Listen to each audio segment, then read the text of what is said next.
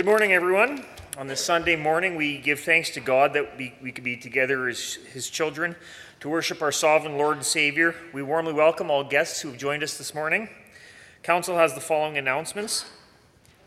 Nominated to the office of elder are the brothers Richard Bejean, Clancy Bauman, Carl Giesbruck, Gerald Ostermeyer, Timothy Sape, Garrett Van Dyke, and Brian Veer.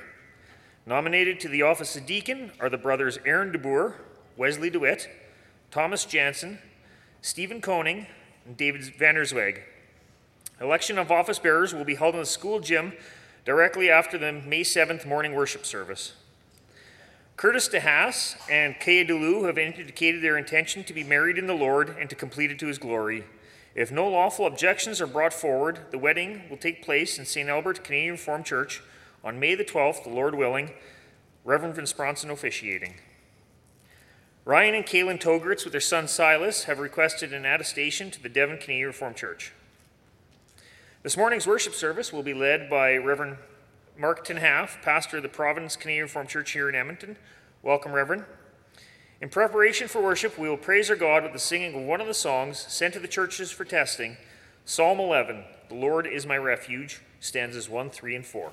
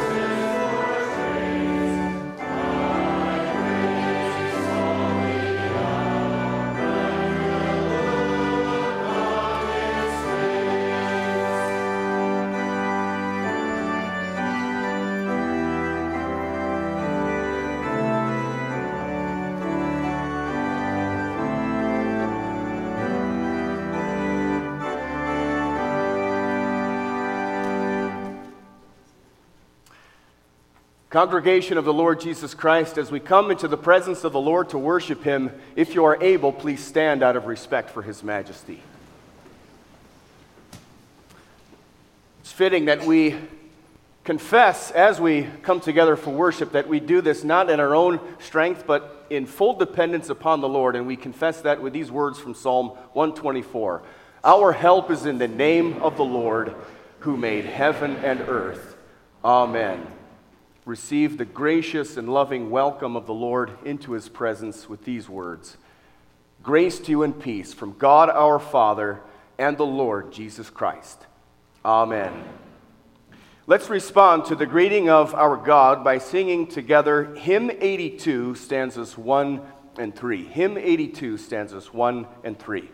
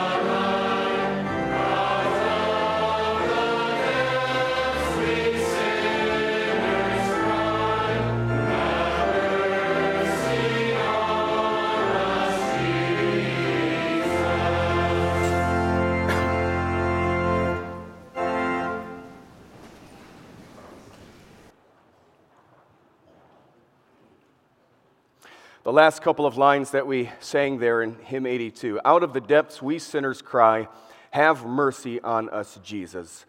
We're very aware of the fact that we need to speak these words to our God and our Lord, especially when we hear the commandments that He has given to us. This morning we'll hear God's, the 10 words of the covenant that God has established with us from Exodus chapter 20. And as we do this, it's appropriate for us to understand why it is that we hear God's law every single week. And this is something that we confess in the Heidelberg Catechism in Lord's Day 44. We're asked, why does God have these commandments preached so strictly? And we're given two reasons. First of all, so that we are more and more aware of our sinful nature. We're more aware of the need that we have before God, the need we have of the forgiveness of all of our sins, since we know that we've broken all of God's commandments. But then secondly, we hear God's law as those who have been given salvation through Jesus Christ. We've been forgiven all of our sins, and now we're able to hear God's law with joy and with thanksgiving as He teaches us how to live a new way of life in thankfulness to Him.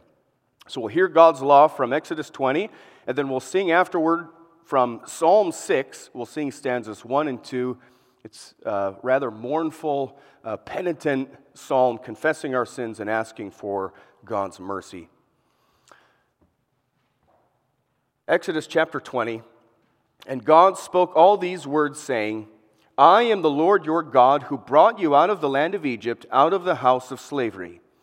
You shall have no other gods before me. You shall not make for yourself a carved image, or any likeness of anything that is in heaven above, or that is in the earth beneath, or that is in the water under the earth. You shall not bow down to them or serve them. For I, the Lord your God, am a jealous God, visiting the iniquity of the fathers on the children, to the third and fourth generation of those who hate me, but showing steadfast love to thousands of those who love me and who keep my commandments. You shall not take the name of the Lord your God in vain, for the Lord will not hold him guiltless who takes his name in vain. Remember the Sabbath day to keep it holy. 6 days you shall labor and do all your work, but the seventh day is a Sabbath to the Lord your God. On it you shall not do any work, you or your son or your daughter, your male servant or your female servant, or your livestock, or the sojourner who is within your gates. For in 6 days the Lord made heaven and earth, the sea and all that is in them, and rested on the seventh day. Therefore the Lord blessed the Sabbath day and made it holy. Honor your father and your mother, that your days may be long in the land that the Lord your God is giving you. You shall not murder. You shall not commit adultery. You shall not steal. You shall not bear false witness against your neighbor. You shall not covet your neighbor's house. You shall not covet your neighbor's wife, or his male servant, or his female servant, or his ox, or his donkey, or anything that is your neighbor's. We can recognize a twofold division in these 10 commandments. The first part teaches us how to live, especially in relation to God himself.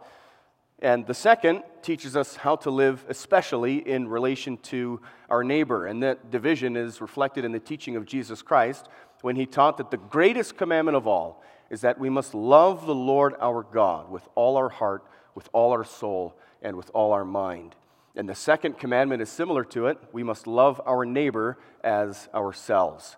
And so all of God's revelation, the law, the prophets, everything is summed up in this command to love.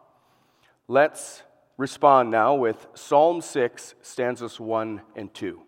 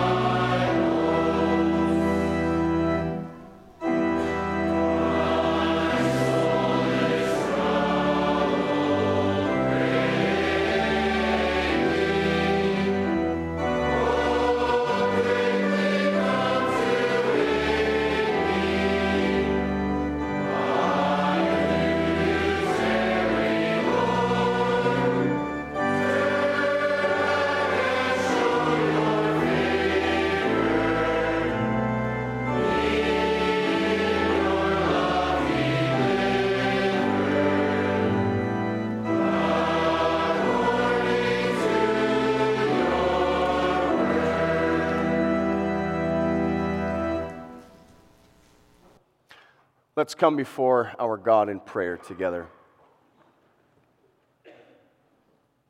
Our Father in heaven, we come before you in prayer with hearts that are full of thanksgiving and gratitude, especially for the fact that we get to call you our Heavenly Father.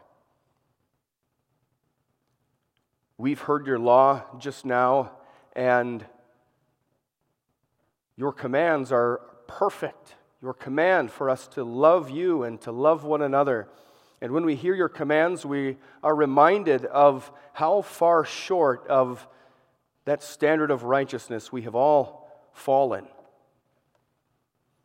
We're conscious of the fact that you are a just and holy God, and your justice is not something you would or should ever compromise. And so, Heavenly Father, we know what our deeds deserve. We deserve nothing but to be cast away from your presence and to receive all the due penalty for all of our sins. And yet, we are thankful. We're thankful because you have declared to us your grace. We came into your presence this morning and we heard your wonderful words of welcome, that we have grace and peace through our Lord Jesus Christ. So, Heavenly Father, we pray that you would not treat us as our sins deserve, that you would not repay us according to our iniquities. that you would remove our sins from us as far as the east is from the west. We confess our confidence and our trust in you that you have made it possible for this to occur. Our sins have been washed away through the blood of your Son, Jesus Christ. We pray, Heavenly Father, that you would proclaim your word to us on this day, that we would be amazed at the love and compassion that you show to us, lost sinners, that you would reconcile us to yourself.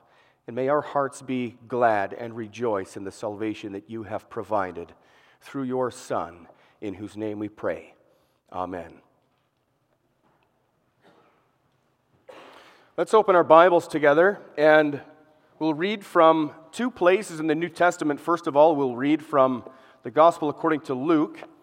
We'll read Luke 15, verses 1 through 10. And then we'll turn to the book of Hebrews after that. And then after the reading of God's Word in preparation for the sermon, we'll sing Psalm 119, stanzas 4, 5, and 6.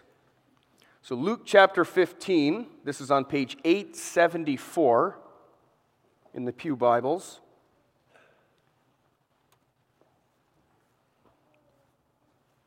Luke 15, beginning at verse 1. Now the tax collectors and sinners were all drawing near to hear him. And the Pharisees and the scribes grumbled, saying, "This man receives sinners and eats with them." So he told them this parable. "What man of you, having 100 sheep, if he has lost one of them, does not leave the 99 in the open country and go after the one that is lost until he finds it? And when he has found it, he lays it on his shoulders, rejoicing. And when he comes home, he calls together his friends and his neighbors, saying to them, 'Rejoice with me, for I have found my sheep that was lost.'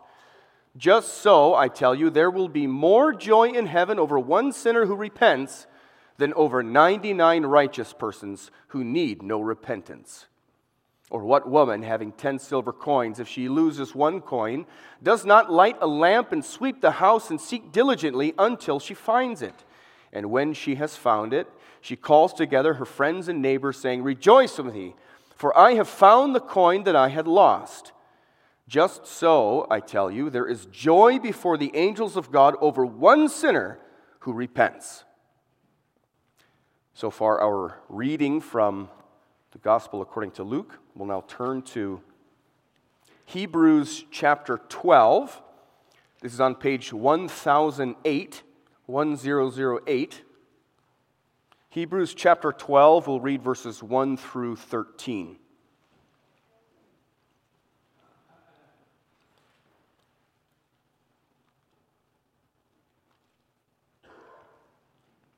"Therefore, since we are surrounded by so great a cloud of witnesses, let us also lay aside every weight and sin which clings so closely, and let us run with endurance the race that is set before us, looking to Jesus, the founder and perfecter of our faith, who for the joy that was set before him endured the cross, despising the shame, and is seated at the right hand of the throne of God. Consider him who endured from sinners such hostility against himself, so that you may not grow weary or faint-hearted. In your struggle against sin, you have not yet resisted to the point of shedding your blood. And have you forgotten the exhortation that addresses you as sons? My son, do not regard lightly the discipline of the Lord, nor be weary when reproved by him, for the Lord disciplines the one he loves, and chastises every son whom he receives. It is for discipline that you have to endure. God is treating you as sons. For what son is there whom his father does not discipline? If you are left without discipline, in which all have participated, then you are illegitimate children and not sons. Besides this, we have had earthly fathers who disciplined us, and we respected them. Shall we not much more be subject to the Father of spirits and live? For they disciplined us for a short time, as it seemed best to them, but he disciplines us for our good, that we may share his holiness. For the moment, all discipline seems painful rather than pleasant, but later it yields the peaceful fruit of righteousness to those who have been trained by it. Therefore, lift your drooping hands and strengthen your weak knees, and make straight paths for your feet, so that what is lame may not be put out of joint, but rather be healed. So far, a reading from the Word of God. Let's sing now together Psalm 119, stanzas 4, 5, and 6.